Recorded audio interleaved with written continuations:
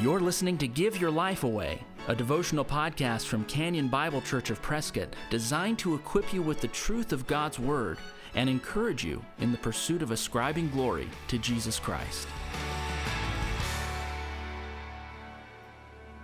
On the Give Your Life Away podcast today, we will be looking at Romans 16, verses 17 through 23. And there have been a lot of encouraging passages in the last few days that we've looked at. There are a lot of informative passages on what the church should look like. And then there's this one, kind of a difficult passage. It's a passage that shows us kind of the reality of the Christian life and the reality of church life. And while we're excited about all that we have in Christ, all that we have among one another in the church, there are some difficult things that we sometimes have to face. And so notice what Paul says, again, toward the end of his letter here in Romans 16. Starting in verse 17, he says this, "I appeal to you, brothers, to watch out for those who cause divisions and create obstacles contrary to the doctrine that you have been taught. Avoid them. For such persons do not serve our Lord Christ, but their own appetites. And by smooth talk and flattery they deceive the hearts of the naive. For your obedience is known to all, so that I rejoice over you. But I want you to be wise as to what is good and innocent as to what is evil. The God of peace will soon crush Satan under your feet. The grace of our Lord Jesus Christ be with you. Timothy, my fellow worker, greets you. So do Lucius and Jason, and Sosipater, my kinsman. I, Tertius, who wrote this letter, greet you in the Lord. Gaius, who is host to me and to the whole church, greets you. Erastus, the city treasurer, and our beloved Quartus greet you." I want you to notice what Paul says here earlier on in this passage. He, while talking about his desire to get to Jerusalem, to give this money to the saints, and then to enjoy fellowship with the Romans, and hey guys, I'm coming to you. And then he goes to these personal greetings, greet this person and that person for all that they've done in the Lord. Then he brings us to this kind of dismal thought. There are going to be people that you need to watch out for in the body of believers, or in the professing body of believers. Paul is kind of giving us a reality check here in saying that there are going to be people who cause divisions. If you have ever read the New Testament epistles, you know that this is a normal thing in the church.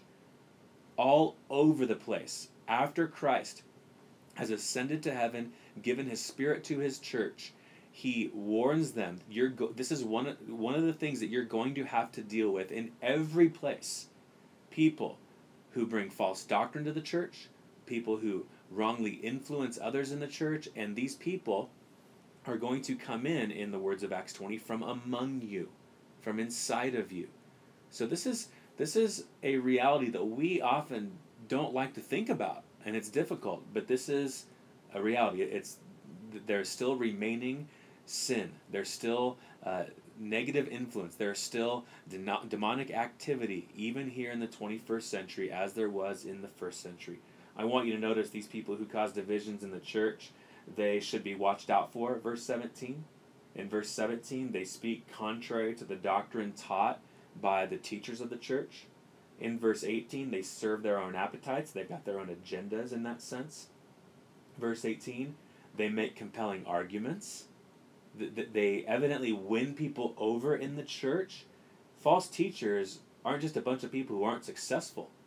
They succeed in what they want to do. They pick off people who are vulnerable, and in the words of Ephesians 4, can be tossed around by every wind of doctrine. That's why listening to the teaching of the Word and submitting to it as it's from the Word of God is so important. It makes you strong and not able to be tossed to and fro by false teaching.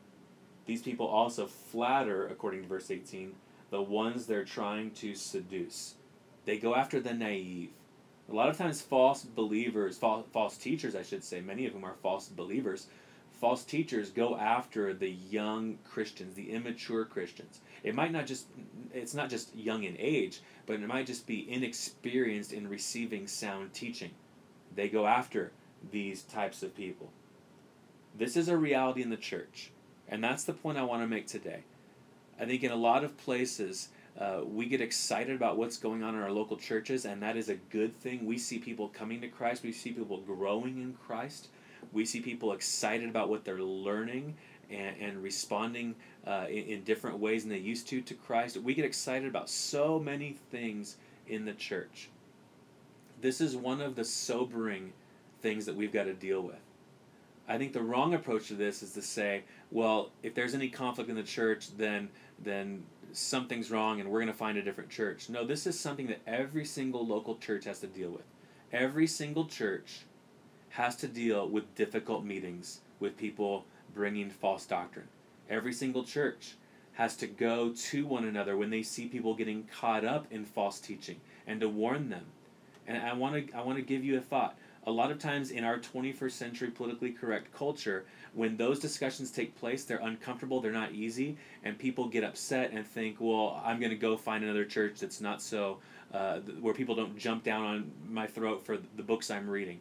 Well, we as a church are supposed to go to those young believers in a spirit of love and restoration, and even with teaching and instruction, not condemnation, and to help. But if a person says that it's not the church's place to ever point out error, that person doesn't understand the Bible.